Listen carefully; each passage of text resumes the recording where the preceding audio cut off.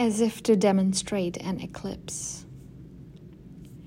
I pick an orange from a wicker basket and place it on the table to represent the sun.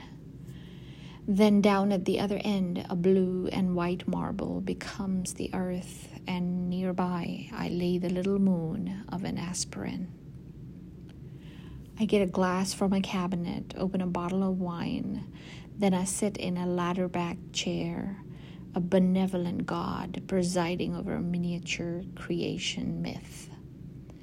And I begin to sing a homemade canticle of thanks for this perfect little arrangement, for not making the earth too hot or cold, not making it spin too fast or slow, so that the grove of orange trees and the owl become possible, not to mention the rolling wave, the play of clouds, geese in flight, and the Z of lightning on a dark lake.